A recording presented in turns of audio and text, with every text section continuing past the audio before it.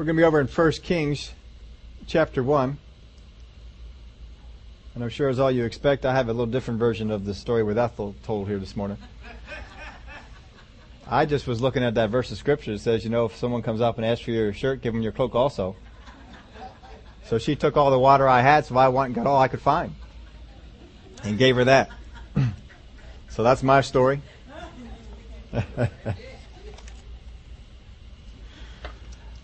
How many of you have been to the movies of late or watched one on TV? And of course, every villain has every movie has a villain and a star, and the villain is trying to get the star. Very seldom is the star the villain, but most times there's a villain and there's a star, and you see that the villain has a plot to get to the star.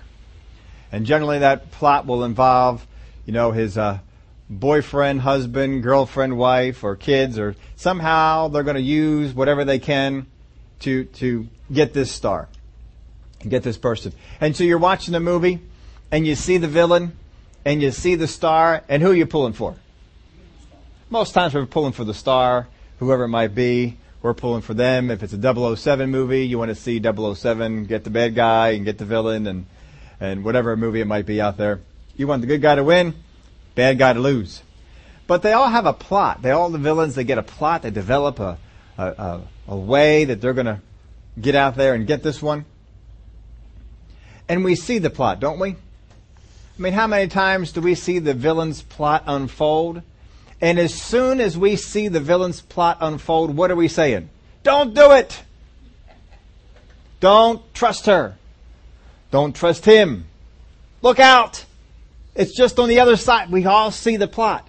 And you can see the villain will send in an accomplice, a girl or a guy, and they'll come on in and they'll say the right things. And you can see, as soon as they start saying the things, as soon as they start talking, what do you say? Oh, come on, you can see that. That's not right. You know they have an agenda. You know they're trying to get you, but the star doesn't see it. And they go along with it, and we're there pulling for them and trying for them. How easy is it for us to see the plot of the villain, even though the star can't see it at all? To see the plot of the villain, and yet in our own lives we don't see the plot. Too often, plot goes right past us, and we fall victim to it. We're looking at this topic of reigning in life. We're looking at the idea of subversiveness. Last time we were looking at authority and the things that go along with authority. We've been actually touching on that for the number of weeks here. But in order to get you out of authority, because remember with the centurion, he said, I am a man also under authority. In order to have authority, you must be under authority. In order to get you out of authority, the tactic is to get you out from under authority. That's how we get you out of authority. Get you out from under the authority. If the star in the movie is a police officer, all they have to do is get that police officer to not play by the rules. And they get him out from under that authority. And then they can hatch their plot. Whatever it might be, but if you are under authority, then you have authority. But in order to continue to have that authority, you must operate under that authority. So the tactic of the enemy is this. Let's get them out from under that authority. And really, truthfully, the enemy could care less how they get you out from under the authority. All that they care about is that they get you out. The method isn't important. All that is the end result. So they look to do so by diminishing established authorities in your life. This is the first thing they will do. They will diminish established authorities in your life. If you have the Word of God as your authority, one of your authorities, they come on in, they begin to try and diminish the Word of God as an authority in your life. And they'll say things about that. Well, it was written by all these people. It was written so long ago. And who really knows what is the Bible and what's not the Bible? I've had Catholics come up to me and question the authority of the Bible. And I love it when Catholics do it. Oh, I have fun with them. I said, are you telling me, how often you go to your Catholic church? Oh, I go there every week. Are you telling me that you go to Catholic church every week and you don't believe in the authority of the Bible? No, you don't know who did it. There's all these people. And who really knows who, which books were really in the Bible. I said, well, do you know that it was your church who picked the Bible? I always get them on that one. Hardly ever do they realize that it was the Catholic Church who kind of sanctioned one of their councils that they had done early on. And you know what? God watched over His Word. He used whoever He could. But I think they did a pretty good job picking the ones they did. And really all that they looked at was they looked at the people and how they received the different letters that were in circulation, because there were a lot of letters in circulation. And certain ones got used over and over, and certain ones didn't.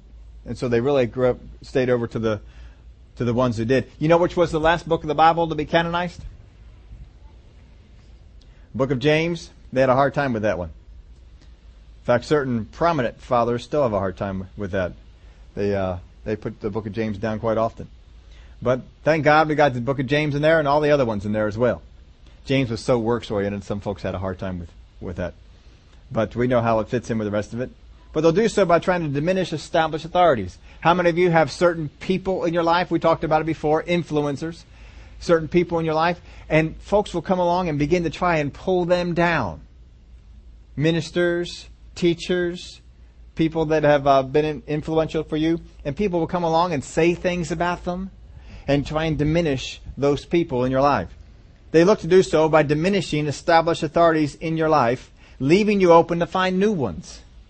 Because in order for you to get out from under the authority, we've got to get rid of the pillars that have brought that authority into your life.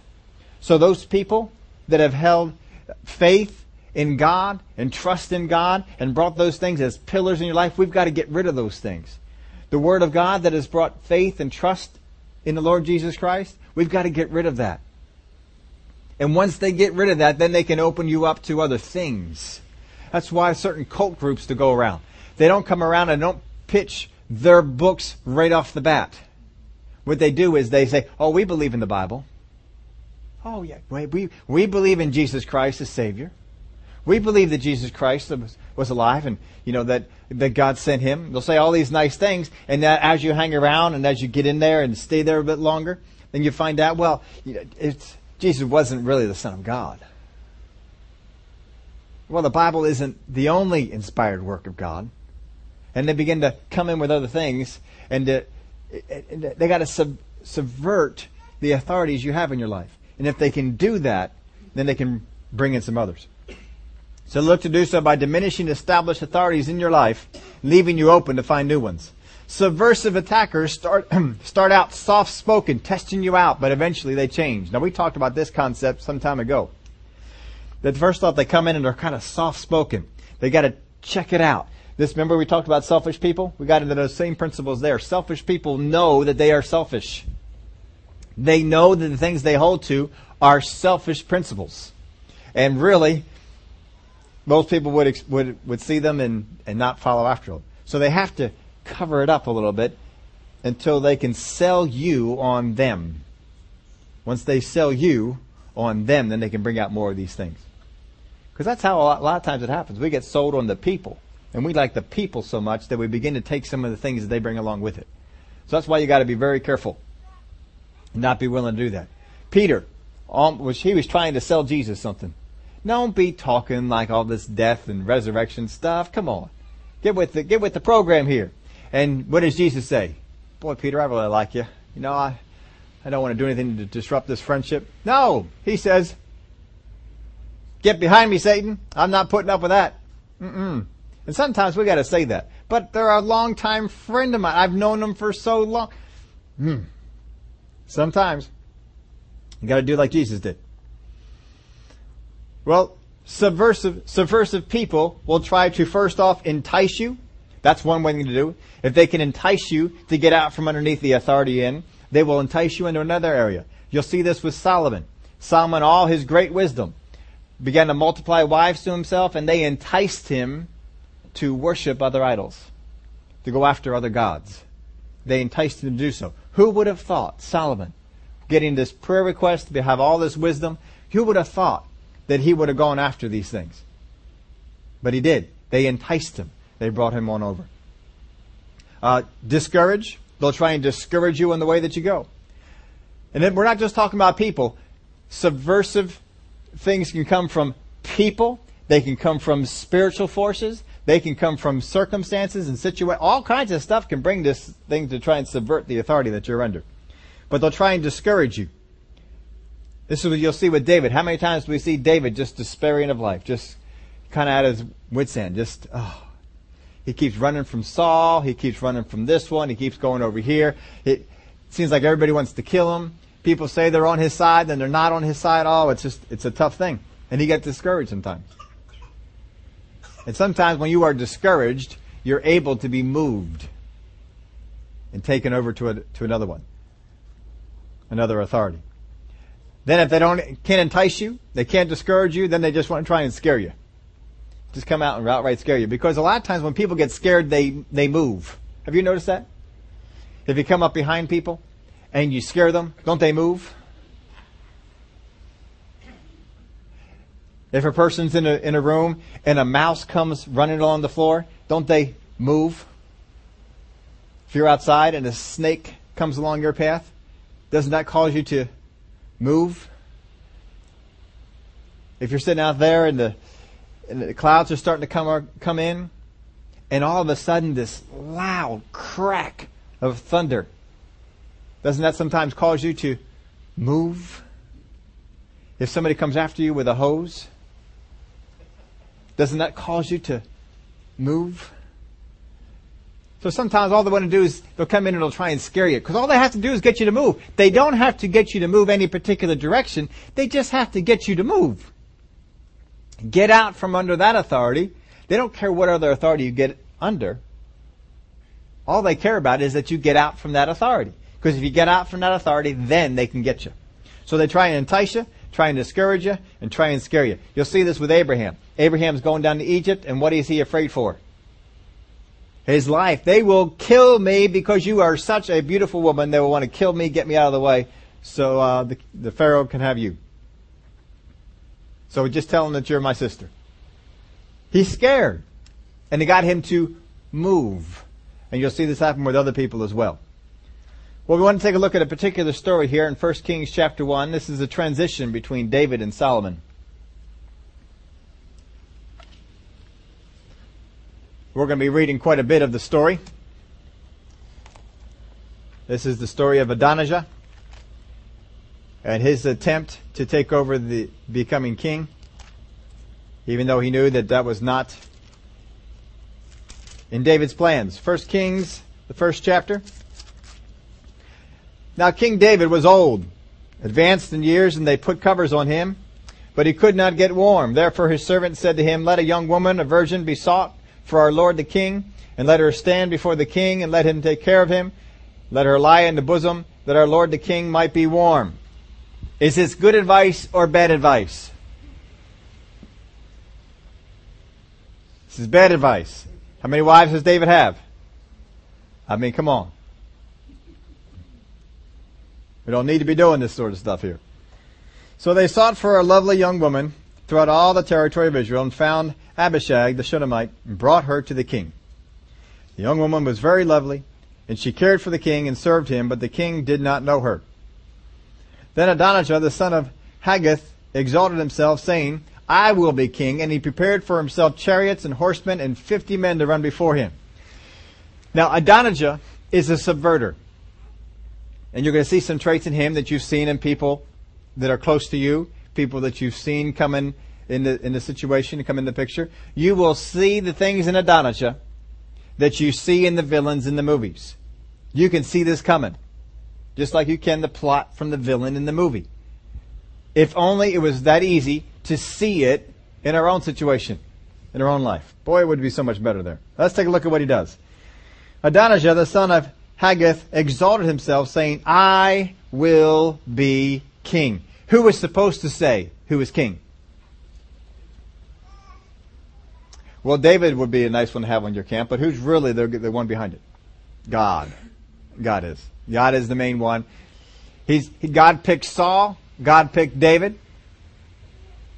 And it's common that the oldest son of the king would be next, but of course, they serve God, and you want to see who the hand of God is with. But Adonijah says, "You know what? I'm going to be king. So I'm going to make myself king. I will be king. And he exalted himself, saying, I will be king. And he prepared for himself chariots and horsemen and 50 men to run before him. This is the thing that subverters do. They exalt themselves. How many of you, don't raise your hand, just, the quiet hand that you have raised on the inside. How many of you have friends that you know who constantly exalt themselves? Well, if I was doing that, it wouldn't be that way. You ever heard that from somebody? Well, if only I was out there. Well, if only the boss would ask me to do that. Have you ever worked with somebody at your job and you have the different people around it? Oh, if only the boss asked me to do it. What are they doing? Exalting themselves. Is exalting yourself a good idea? It's not a good idea. You're not going to get God's blessing going your way. You aren't going to get it. You got to quit exalting yourself. Yeah, but if I don't, my grandfather used to always tell us, if you don't toot your own horn, nobody else will. And that is probably true. But there are some places, you just shouldn't be tooting your own horn. Let somebody else toot it. Nobody ever does. That's fine.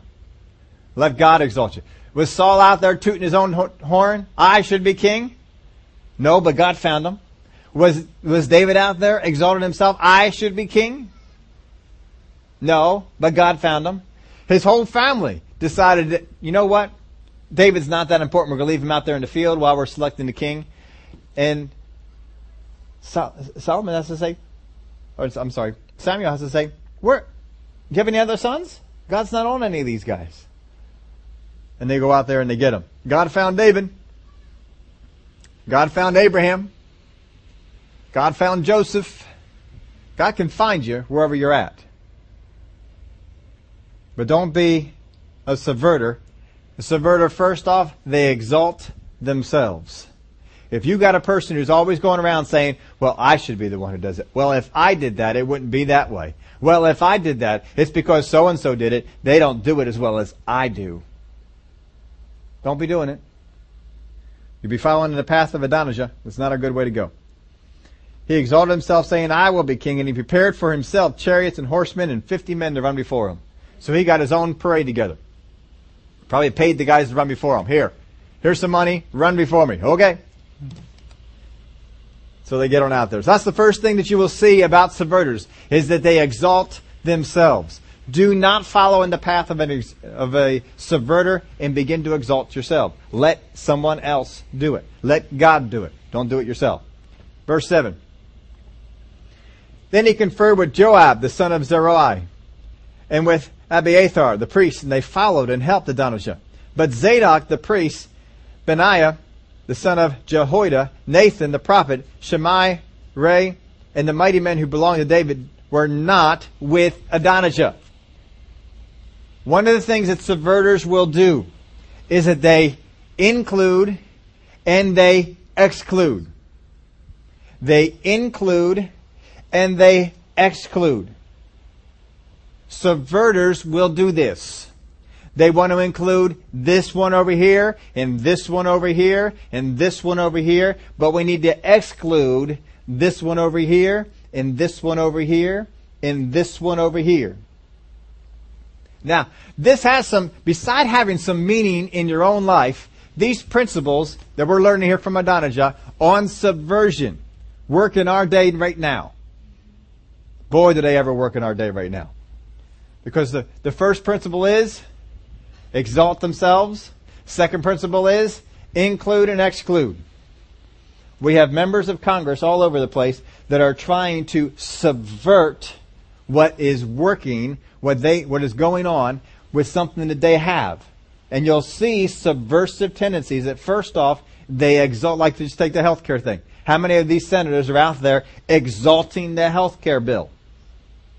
And yet they're not pointing to any pages.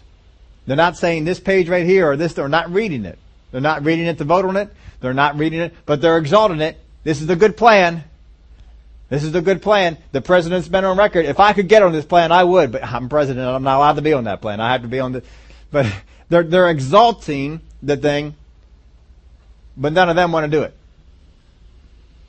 They include and they exclude. You will notice that as our senators, as our congressmen go around the country and they have these town hall meetings, anyone who opposes, anyone who has a problem, they want to exclude. They want to say, you are a rebel. You are no good. Yet before, it was okay when you had rebellious ideas, as long as it was against certain principles that they wanted you to be rebellious against. But now that they want this, no. No, you're wrong. You shouldn't be doing that. They want to include. They want to exclude. This is principles of subversion. These are principles of subversion. Now, I could tell you some of the people that are high ups, congressmen and such, they study after people who write books on how to subvert. One of them even wrote a foreword for one of these books. So they are trying to do this. They include and they exclude. I heard one person say, he said, if you felt like this health plan was the best thing in the world, wouldn't you want to be out at every town meeting? And be in those town meetings for hours and talk with everybody that you can and explain to them the problems? Explain to them why they don't see. Wouldn't you want to tell people all the time? If you all believe that the Word of God is the truth, right? Do you want to hide that? Or do you want to get out there and say, I want to show you why the Word of God is the truth. Let me take you over to this page. Let me take you over to this page. Let me take you over to this book and this chapter. Let me take you over to this verse. Let me show you what it does. Wouldn't you be spending time doing that? They want to include and they want to exclude. Don't let them subvert. But these are subversive tendencies. They all seem to follow the same pattern. This is not the only story we could go to. This is one story we haven't read in a while, so I wanted to go here. But there's several others that you could pull out and see the exact same thing. Absalom was one. You could see a lot of the same principles with Absalom. Inclusion and exclusion. Self-exaltation. Same things. Subverters do this. They follow the same pattern. The people who rose up against Moses, they did the same thing. The people who rose up against Paul, the people who rose up against Jesus, they did the same thing. These are patterns. These are what people who subvert do. So when you see it, it should be just like it is in the movies. How many of you all know when the girl comes up to the guy and bats her eyelashes and says a few things, what do you know? Man, don't trust her. Get away from her. Don't trust her. She's going to bring, you know it. You know it. You don't even know where she came from. You don't need to know anything about it. You know how to recognize, right? If the star is a girl and the guy comes on up and he's trying to pull her out of whatever it is that she's doing, and he says all the lines and does all the things, and what do? Don't do it. Don't trust him. Don't believe him. He's lying to you. You can see it. But it happens in your life? Oh, okay. So we've got certain people over here. We want these guys. But we don't want these. Subverters will do this. Now you tell me if people in your life have done this. You tell me if government agencies, government people have done this. They say to you, this one over here, he's good to listen to. This one over here, not good to listen to. Don't listen to this one. Listen to this one. You have friends who come up to you on the job, and you are talking about all the bad things that go on in the job, and how everybody should get more money, and how everybody should work less, and have less hours, and have more vacation pay. Right? And people say, all right, but don't say this to so-and-so. Don't say this to them. All right, well, we'll leave them out of it. Because we know it won't go good if you bring this one in. But you can tell this one over here. They exclude and they include. As soon as if you have truth includes everyone. Truth includes everyone. There is no one that has to be left out if it's truth. If it's false, we must leave out the people who can spot it. We must leave them out. They can spot it. We got it. You can't have them involved. They would mess up the plan. Got to keep them out. How many like the 007 movies? 007, he can spot the plan. The bad guys don't want 007 around. If he comes around, he's going to see what we're doing. He's going to understand what we're doing. He's going to mess it up. Get him out of there. Don't have that go on.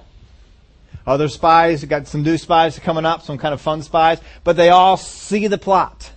They all get it. We got to keep them out. We got to exclude them because they will reveal the plot.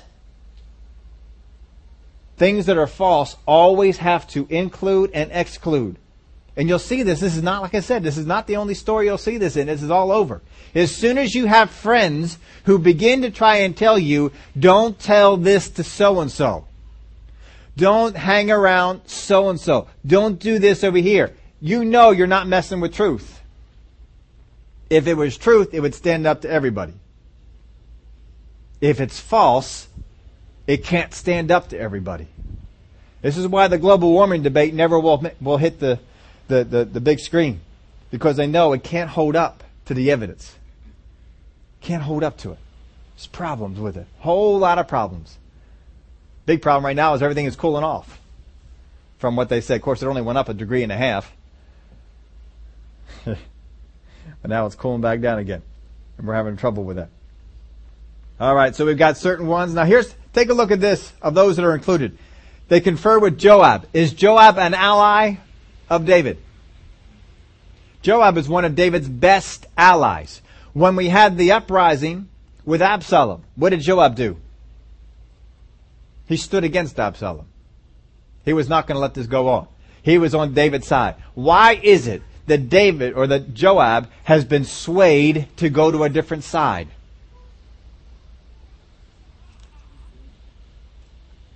We see they confer with Joab.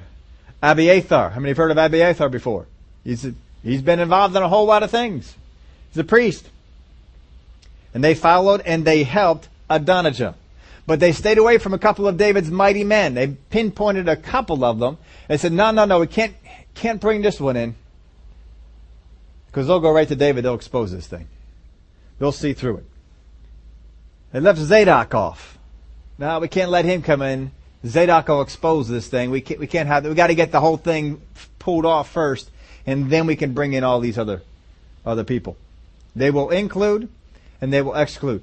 But Joab, he didn't fall for the one with Absalom, but he falls for this one.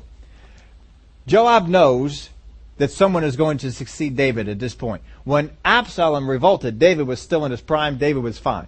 There was no reason to replace David. Absalom just wanted to. But now David is on his deathbed. He can't go out to war. He can't go out to battle. David is pretty much done as a fighter and as a king. We're just buying time. So someone is going to replace it. So Joab looks over all his sons. Is Joab, he's a man of war, isn't he? He appreciates men of war. Absalom was not quite the man of war that David was. So he stayed on David's side. There's no reason to move. But between the two, Adonijah and Solomon, I guarantee you if we get to meet them all, Adonijah is the warrior. And Joab sides with him. He might even be saying, I know David wants Solomon, but he doesn't have it. Solomon, he's just kind of a mellow kid. He's not going to sustain the kingdom the way it needs to be sustained. The army is going to be kind of, neglected. That's not a good way to go. And Adonijah sacrifices sheep and oxen and fatted cattle by the stone, which is in Enrageh. He also invited all the brothers of the king's sons and all the men of Judah and the king's servants. But he did not invite Nathan, the prophet, Benaiah, the mighty man of Solomon his brother. So Nathan spoke to Bathsheba, the mother of Solomon, saying, Have you not heard that Adonijah, the son of Haggith, has become king, and David our Lord does not know it? Come, please let me now give you advice that you may save your own life and the life of your son Solomon. Because he knows this, Solomon is a threat to Adonijah. When Adonijah gets into the kingdom, people know that David is considering and has considered Solomon as the prime replacement for David. So the only thing Adonijah can do is to get rid of the threat. We must kill Solomon. We've got to get rid of him. And we got to get rid of his mom. Apparently that was one of the things that they did. So he says, you guys are in danger. Come, please let me give you advice that you may save your own life and the life of your son Solomon. Go immediately to King David and say to him, did you not, my lord, O king, swear to your maidservant, saying, surely your son Solomon shall reign after me, and he shall sit on my throne? Why then has Adonijah become king? Then, while you are still talking there with the king, I also will come in after you and confirm your words. They're doing a little plot here on David. Now what they're doing is true, but when you're dealing with truth, you don't need a plot. They should have just both come on in at the same time and said, this is what's going on. But they want to make sure that David understands, and so they're trying to make it appear that two independent sources are confirming this report. When really it's not. It's not how one guy, he comes over to Bathsheba and he says, do you know this is going on? No, I didn't know this is going on. All right, you go in and you tell David it's going on, and I'll come in and tell him it's going on after that. We got one source. It is going on. But that's not really the best way to do it. So Bathsheba went into the chamber to the king. Now the king was very old, and Abishag the Shunammite was serving the king. Probably an uncomfortable moment. And Bathsheba bowed and did homage to the king. Then the king said, what is your wish? Then she said to him, my lord, you swore by the Lord your God to your maidservant, saying, assuredly, Solomon your son shall reign after me, and he shall sit on my throne. So now look, Adonijah has become king, and now, my lord, the king, you do not know about it. He has sacrificed oxen and fatted calf, sheep in abundance, and has invited all the sons of the king, Abiathar the priest, and Joab the commander of the army. But Solomon, your servant, he has not invited. So if you invite all of the king's son except one, are you making a statement? Oh yeah. Otherwise it will happen, when my lord the king rests with his fathers, that I and my son Solomon will be counted as offenders. And just then, while he was still talking with the king, Nathan the prophet also came in. So they told the king, saying, here is Nathan the prophet. And when he came in before the king, he bowed down before the king with his face to the ground. Nathan said, my lord, O king, have you said Adonijah shall reign after me, and he shall sit on my throne? For he has gone down today and has sacrificed oxen and fatted cattle and sheep in abundance, and has invited all the king's sons and the commanders of the army and Abiathar the priest. And look, they are eating and drinking before him and saying, long live King Adonijah. But he has not invited me, your servant, nor Zadok the priest, nor Benaiah the son of Jehoiada, nor the servant Solomon. Has this thing been done by my lord the king? And you have not told your servant who should sit on the throne of my lord the king after him? So he's basically saying, have you done something different? This is what the understanding was we had, that Solomon would be king. Now Adonijah is going, did you say this? And of course David says, no, I got no part of it. What's going on here? Then King David answered and said, call Bathsheba to me. Now she was there, but she left the room because Nathan came in. So she leaves. Nathan comes in. He explains. And they call her back in while Nathan is still there. And the king took an oath and said, as the Lord lives, who has redeemed my life from every disaster, from every distress, just as I swore to you by the Lord God of Israel, saying, assuredly Solomon your son shall be king after me, and he shall sit on my throne in my place. So I certainly will do this day. Then Bathsheba bowed with her face to the earth and paid homage to the king and said, let my lord King David live forever, or at least for the next couple of days. And King David said, call to me Zadok the priest, Nathan the prophet, and Benaiah the son of Jehoiada. So they came before the king. The king also said to him, take with you the servants of your lord, and have Solomon, my son, ride on my own mule, and take him down to Gihon. Then let Zadok the priest and Nathan the prophet anoint him king over Israel, and blow the horn, and say, long live King Solomon. Then you shall come up after him, and he shall come and sit on my throne, and he shall be king in my place, for I have appointed him to be ruler over Israel and Judah. Benaiah the son of Jehoiada answered the king and said, amen. May the Lord God of my lord the king say so too. And as the Lord has been with my lord the king, even so may he be with Solomon, and make his throne greater than the throne of my lord King David. So they go out there and they pull all this off. They get all these people to get in there in procession, and they go on down and they do the anointing, and they have them ride on the mule, and all the people see it, and all the people get into an uproar, and they come on down and they bring Solomon and put him on David's throne. Now see this uprising that they're doing, they've done some things, some of the processions, some of the stuff, but they want to go along, not just rush through it. They want this to seem authentic. So their goal was to eventually bring him over to the throne, but now Solomon is there. It's going to be tough to do this now. Verse 41, Now Adonijah and all the guests who were with him heard it as they finished eating. And when Joab heard the sound of the horn, he said, Why is the city in such a noisy uproar? While he was still speaking, there came Jonathan, the son of Abiathar the priest, and Jonathan said to him, Come in, for you are a prominent man, and bring good news. Then Jonathan answered and said to Adonijah, No, our Lord King David has made Solomon king. The king has sent with him Zadok the priest, Nathan the prophet, Benaiah the son of Jehoiada, the Cherethites, the Perethites, and so forth, all the way on down. He's going right on the king's mule. This is all terrible. This is messing up our plans. We had these great plans, and they're all just messed up now. So what they were hoping for was that David would do nothing until David died. And David probably wasn't planning on doing a whole lot until he died. And once he did, he figured that his will, Solomon being king, would be accomplished.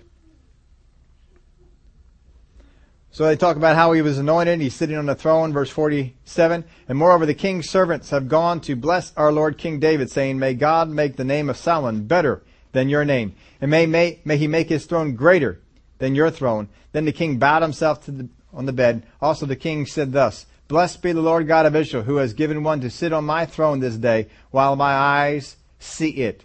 So all the guests who were with Adonijah were afraid and arose, and each one went his way, because now they're involved in a treasonous activity.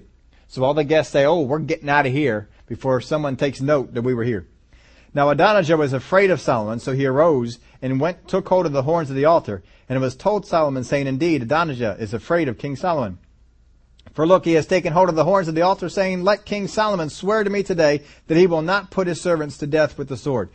Then Solomon said, If he proves himself a worthy man, not a hair of him shall fall to the earth. For if wickedness is found in him, he shall die.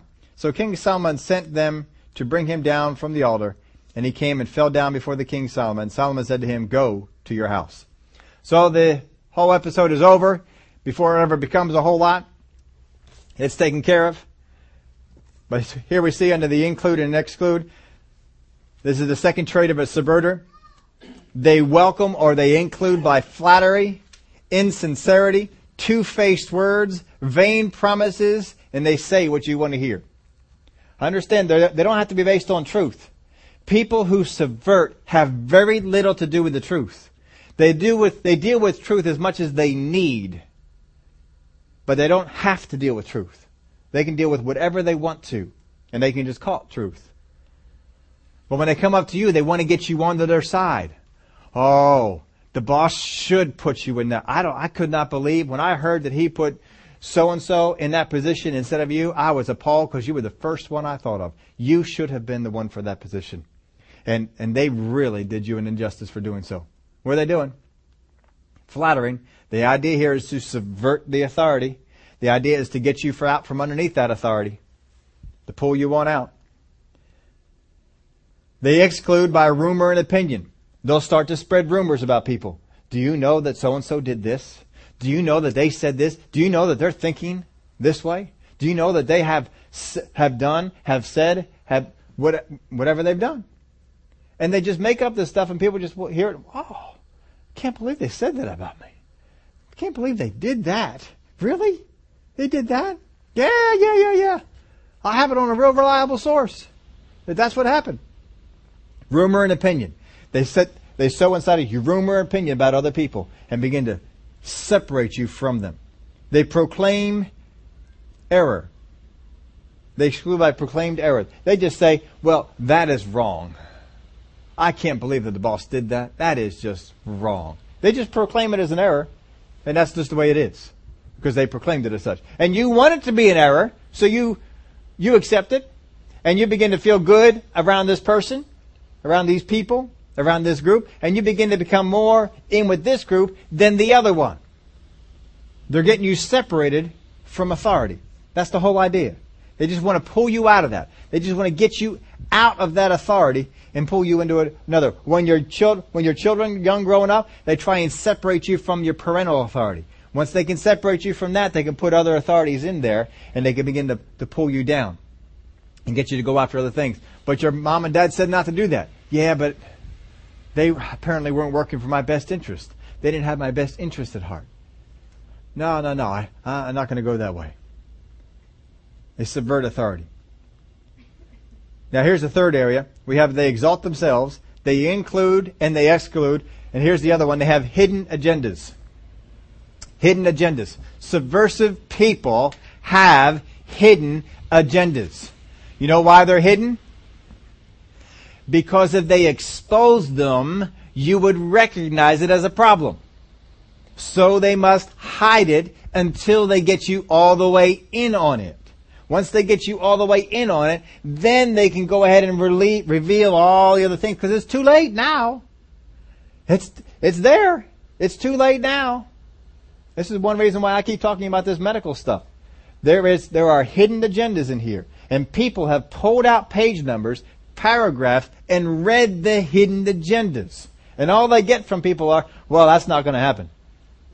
No, we're not going to do that. But it's written down.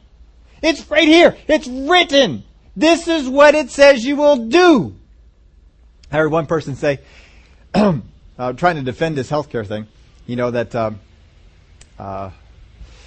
first off, that older people won't be denied coverage. I may have heard, that's a lie. Older people won't be denied coverage.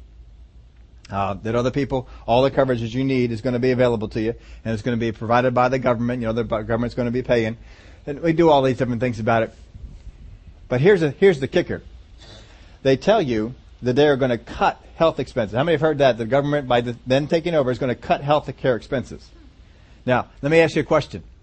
Because just simple logic, you can figure this out. If you cut health care expenses, do you cut health care for the healthy? Can you cut health care expenses by cutting health care for the healthy? No, because the healthy aren't using it. You know when you need health care? When you're sick. The only way you can cut health care cost is to cut the amount of sick people you're paying for. Because you can't cut the amount of well people you're paying for, because you aren't paying for them. They're well. It's the sick people. And I've told people this before. Everybody, I don't know if I said it here in church, but other places.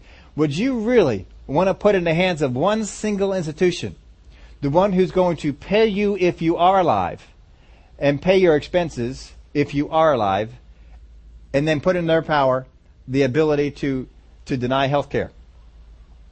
Because if you die, they don't pay you Social Security anymore from a bankrupt system.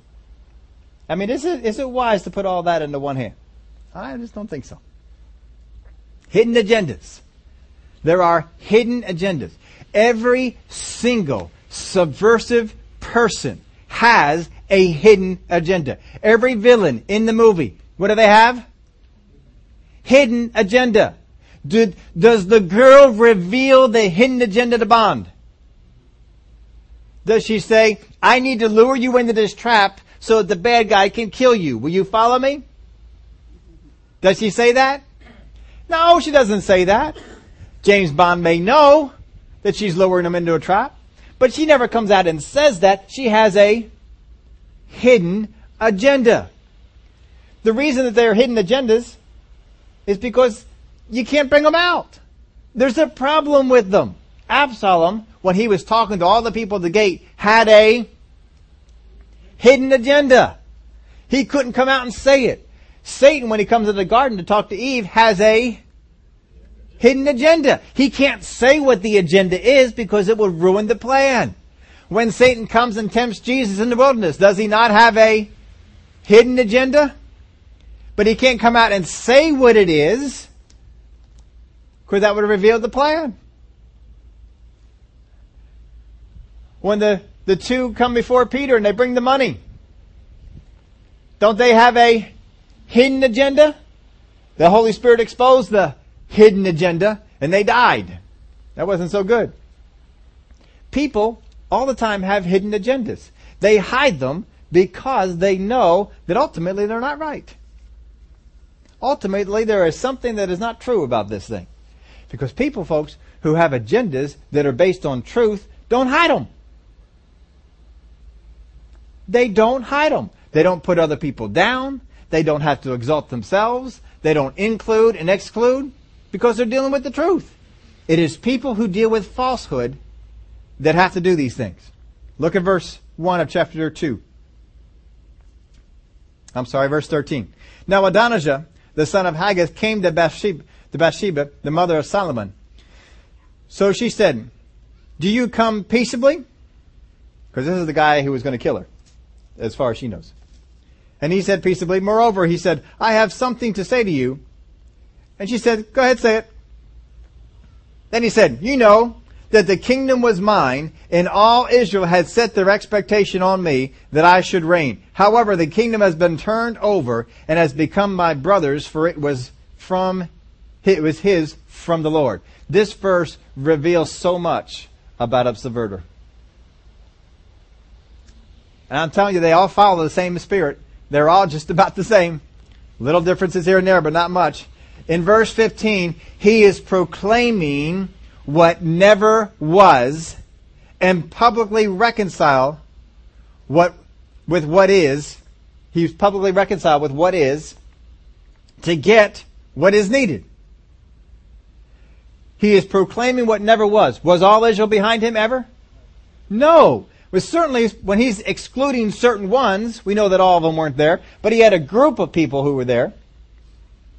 And he publicly reconciled himself to what is. Well, the kingdom is Solomon's because the Lord willed it that way. Do you think he believes that? If he believes that, he would be at rest with the fact that Solomon's king.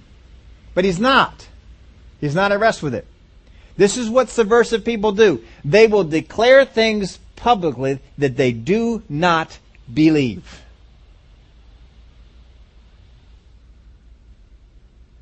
Because they need something from you. Because they want you to believe something about them. Now I ask one petition of you. Do not deny me. And she said to him, say it. Just one thing. Look, I had the whole kingdom. I lost the whole kingdom. Your son got it. The Lord wanted it. And that's fine. I'm okay with that. But I just want one thing. If you just give me this one thing out of life, just give me one thing. All right. Well, if you'll go away and leave us alone from this point on, then all right. Well, let's hear it. Please speak to King Solomon, for he will not refuse you, that he may give me Abishag the Shunammite as wife. Remember her? Now, David never took her as wife or concubine or anything like that. She just was there to keep him warm.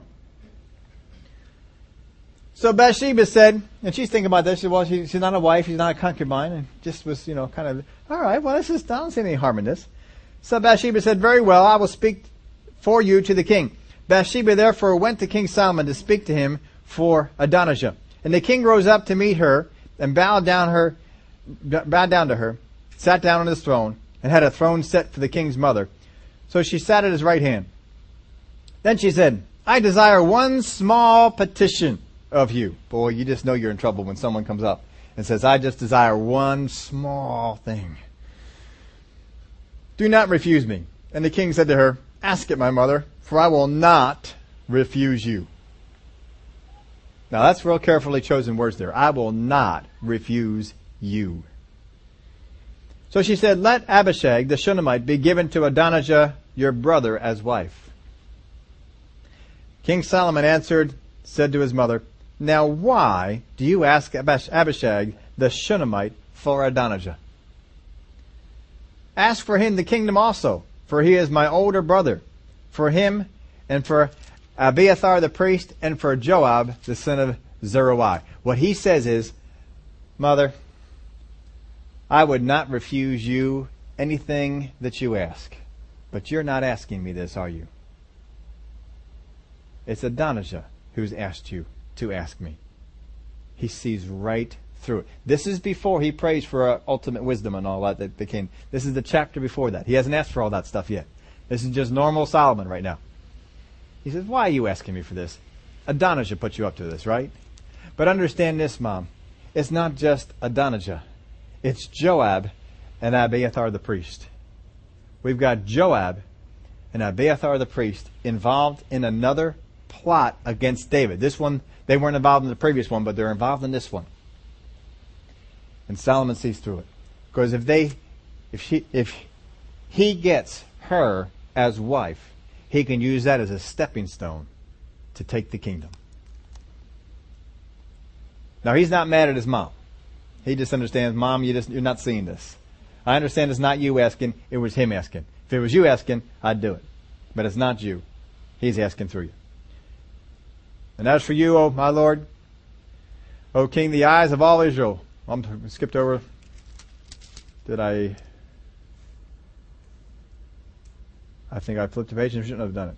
And the king Solomon answered and said to his mother, Now why do you ask Abishag the Shunammite for Adonijah? Ask for him the kingdom also, for he is my older brother. For him and for Abiathar the priest, and for Joab the son of Zeruiah. Then the king Solomon swore by the Lord, saying, May God do so to me and more also, if Adonijah has not spoken this word against his own life. Now therefore, as the Lord lives, who has confirmed me and set me on the throne of David my father, and who has established a house for me as he promised, Adonijah shall be put to death today. So King Solomon sent by the hand of Benaiah, the son of Jehoiada, and he struck him down, and he died. So he has him killed right off the bat. He then goes out and he executes Joab. Takes care of Joab. And he takes the priest, because he is a priest, he doesn't execute him, and he says, You're banished. You're exiled. You cannot be in the kingdom anymore. You guys are going to keep putting these kind of plots up, so I'm getting rid of y'all. And so they were all dispatched, all taken care of. Because he understands this is not good to have this in the kingdom. They are subversive people. If you, as we're going through this story, if you see traits of some of these things in people that are near you, then understand they are subverters. Doesn't mean you necessarily have to write them off right away. Solomon gave Abiathar, Joab, and Adonijah a chance to change it, but they didn't change. People that are in this condition they have a hard time changing. We don't see too many times when they did change in the word. But understand this part. Fill this out in your outline. Subverters operate through three things. They operate through words, they operate through thoughts, and they operate through opportunities. Subverters operate through words, they operate through thoughts, and they operate through opportunities. You can have people who come into your life and they say words of expectation, words of flattery, words that are involved in a plot, words where they need you to do something. They say words. They put down other people. They exalt, they exclude, and they include with their words. You have forces that go around, spiritual forces, to sow thoughts into your mind. And these thoughts begin to do the same thing. They begin to include. They begin to exclude. They begin to exalt. How many times have you had thoughts come in your head that begin to put you in a... Why? Why am I not getting a better deal? How come I'm not being paid more at work? How come I'm always having to do this? These thoughts come in. What are they trying to do? Subvert, get you outside of that authority, move you into another spot. That's what they do. So these thoughts can come in, these words can come in, and opportunities come in. Here's an opportunity. Oh, but the Word of God says you can't go after that opportunity. Oh, God's keeping me from stuff. Trying to subvert you, trying to pull you off of that authority. First and foremost, don't be a subverter. Don't be one. Second, recognize them. Recognize subversive people that are around you. And once you recognize that this person has subversive traits, then you better understand the things that come out of their mouth are probably along the lines of being subversive. They will include, exclude, and they will exalt themselves. You should not ever put trust into a person who is a subverter. Don't do it.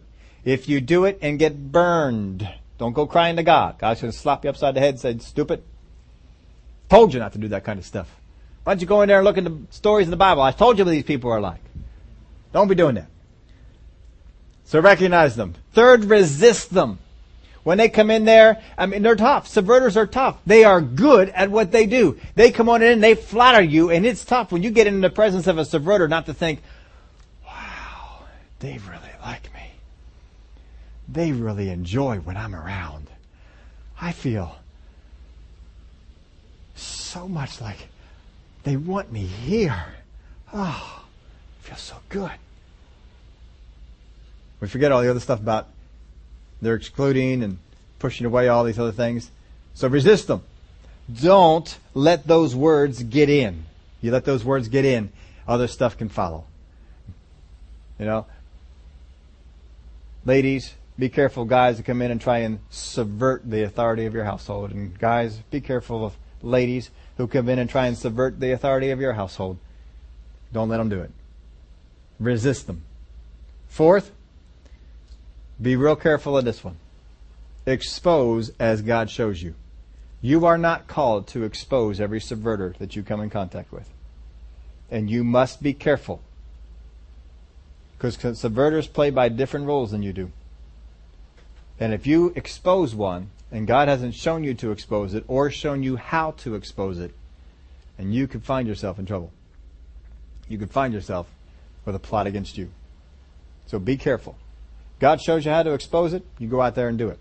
Jesus dealt with subverters like the Pharisees and the Sadducees for a long time. Does he come out and expose them right off the bat? He works with them for a while. He tries to get them off of that area of the subverting tendencies they have.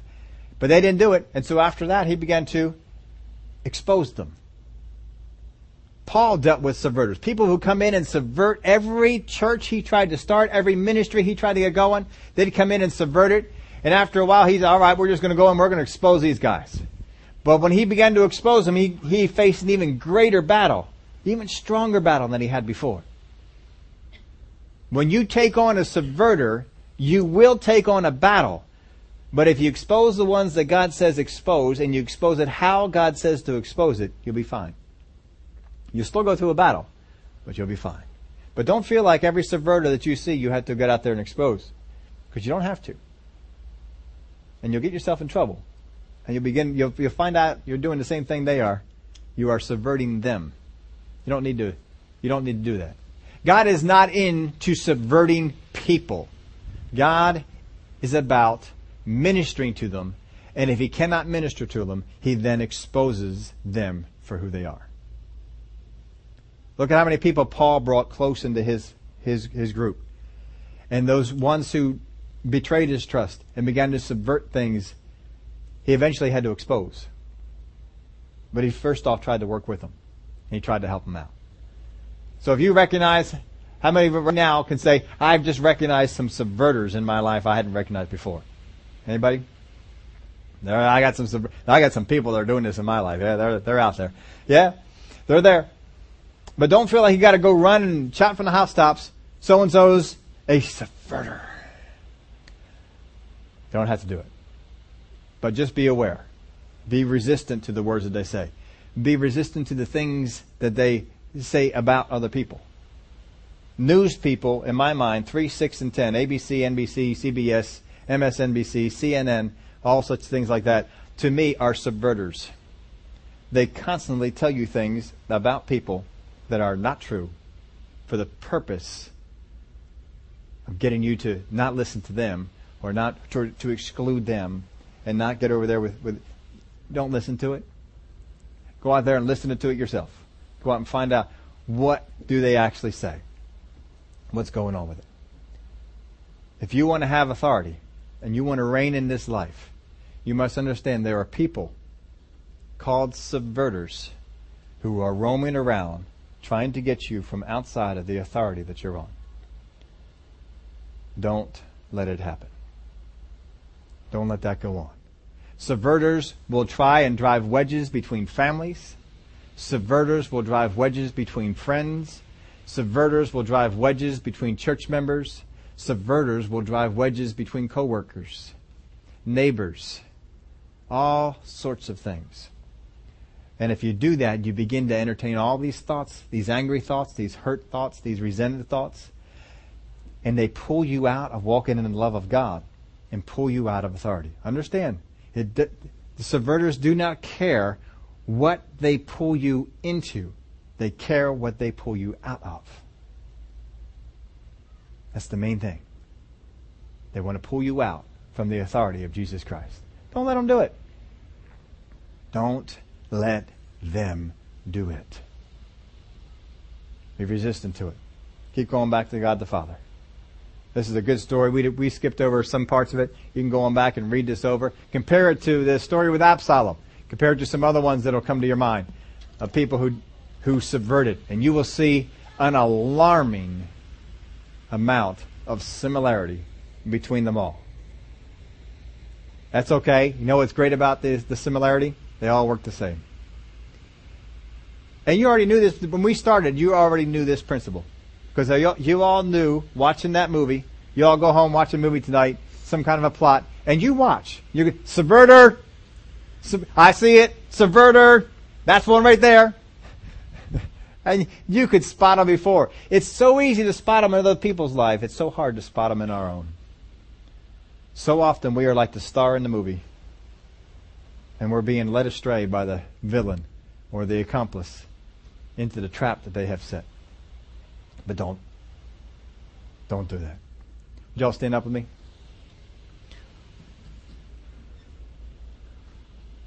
Glory to God. Father, we thank you for the help that you give us. You know that there are people out there who their only goal in life, it seems, is just to get us out from under the authority of God. Because if they get us out from that authority, we're open and susceptible to a whole lot of things. We want to resist. We want to stand fast in the faith. And we will not be moved. We'll minister to those subverters we can, but we will resist their charms, their tactics, and their ploys. We love you. We won't go around here trying to expose this one and that one. We'll do what you say for us to do. And we'll let it stop there. Father, thank you for the wisdom that you give us and the help that you give us. For no subverter can work their plan when you are at the helm in our life, when you are at work. And we thank you for that. In the name of Jesus we pray. Amen.